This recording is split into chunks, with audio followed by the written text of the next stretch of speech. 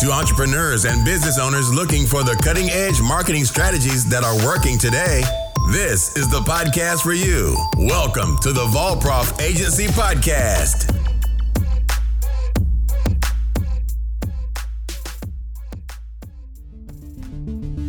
Hey everybody, and welcome to the Volprof Agency Podcast. My name is Anmar, and today I thought I'd do something a little bit differently. I came across an article by a marketing and sales strategist at Oracle titled, "Dear Salesperson, It's Not Me, It's You," and I thought I'd just read it out to you on the podcast today.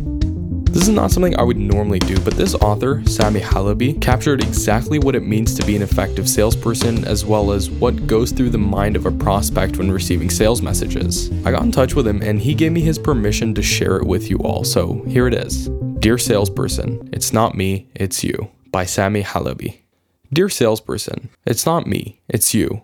I'm sitting here reading your 25th email, and I have to say, I've just as little inclination to respond as with your first outreach. You, on the other hand, are probably thinking something along the lines of the following. Why can't he just answer me? He can at least tell me that he's not interested rather than ignoring me. Maybe if I keep reaching out, he'll respond eventually. You might also think I'm the Grinch, that I'm sitting at my desk eagerly awaiting your next email so I can ignore that one too. This is far from the truth. I get 5,000 cold emails and 6,000 cold calls a year. And the truth is, your emails and voicemails sound just like the rest. I've actually received the same email/voicemail from 4 different companies within the past 2 weeks. These scripts do get around, you know, kind of like this one. Hey, insert customer name here. I work for blank on the blank team supporting your organization. I would love to connect on a 15-minute call to learn more about your role and your initiatives in the coming fiscal year. When works for you this week or next? Believe it or not, I didn't even look at the clone messages in my inbox to write this. It's branded in my memory from repetition. I find it interesting that you, quote-unquote, support my organization, yet reach out with a template devoid of context. It may help to back the claim with some level of insight into my organization, like how we have worked with you in the past, why we may want to work with you in the future, given our industry alignment and market positioning, how I fit into the picture, given my role. Just a few options of many to get the salesperson's brain juices flowing. I'm also glad to hear that you would love to learn more about me and my company. Beyond me questioning the genuineness of this claim, I mean, let's be real, you don't know me yet, so you surely are not ecstatic to talk to me. Have you considered my level of interest in conversing with you? Even if you truly are ecstatic to connect with me, a stranger, I implore you to put yourself in my shoes. This is a no-brainer really. Everyone's interest can be piqued, but it's your job to figure out how, to try to understand my world before reaching out to me, rather than expecting me to furnish the details. You are in business development after all, no? Before you develop business, you have to develop relationships. And which do you think is a more effective first step in a relationship development? Asking for value or leading with value? If you lead with value and show a keen interest in developing a relationship with me, I promise you I will respond. If you ask for value without giving me a proper context or a compelling reason to connect, I promise you I will not respond. Out of the 11,000 outreaches I get per year, I'll respond to maybe 100 of them and meet with about 10. What sets the 100 apart from the rest? They lead with value. And what differentiates the 10 from the other 90 in the group? Timing. They simply reached out amidst an active project at my organization. So bear this in mind, no matter how effective your outreach is, it's futile for us to meet without a present evaluation. While you will surely get my response for your efforts, a meeting is not guaranteed. Right approach plus right timing equals conversation. Right approach plus wrong timing equals response. Wrong approach plus right timing equals ignore. Wrong approach plus wrong timing equals ignore. And another word of advice. If I'm an active user of your product, please know that before reaching out. I mean, I get it, people make mistakes. But imagine you were a furniture store owner, and one of your customers receives a call from your store clerk 1 week after their $25,000 furniture purchase saying, "Hey Ben, we're the new furniture store in town, and we have some seasonal selections we think you would enjoy. Would you like to come check us out soon?" Furniture and software customers alike, this is a surefire way to cool down a hot customer of yours. Whether or not you were the individual who sold me my product is beside the point. You are an independent ambassador of your company's brand. Honor it, protect it, and make me believe in it. A few final notes on your outreach. The quicker you catch my attention, the fewer attempts you have to make. Does this mean you have to leave me a voicemail and send me an email daily for 4 weeks on end? Not quite.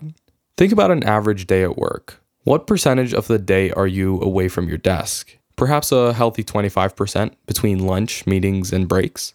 Now triple that, and you're one step closer to understanding the life of a vice president.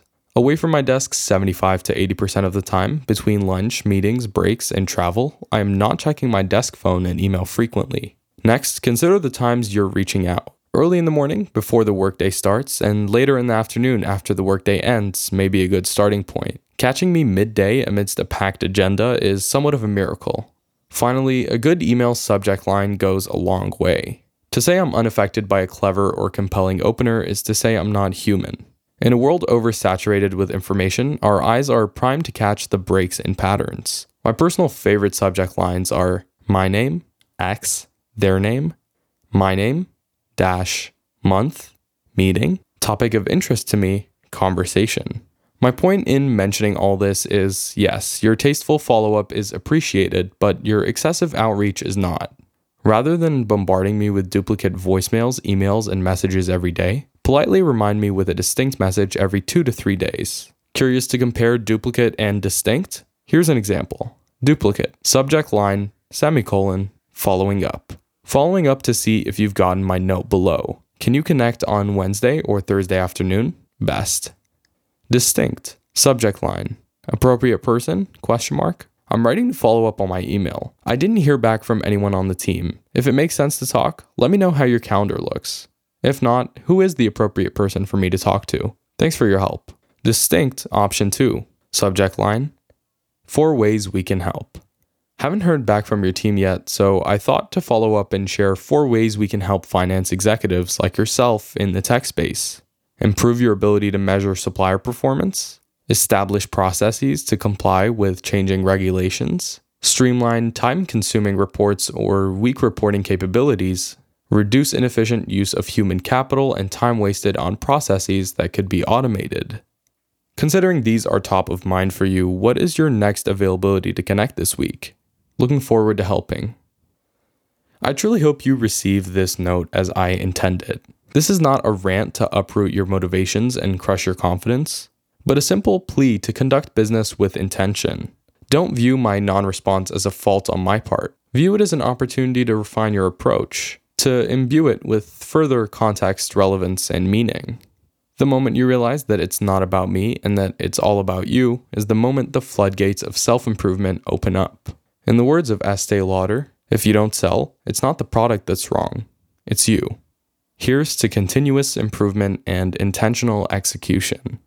With the utmost sincerity, your potential customer.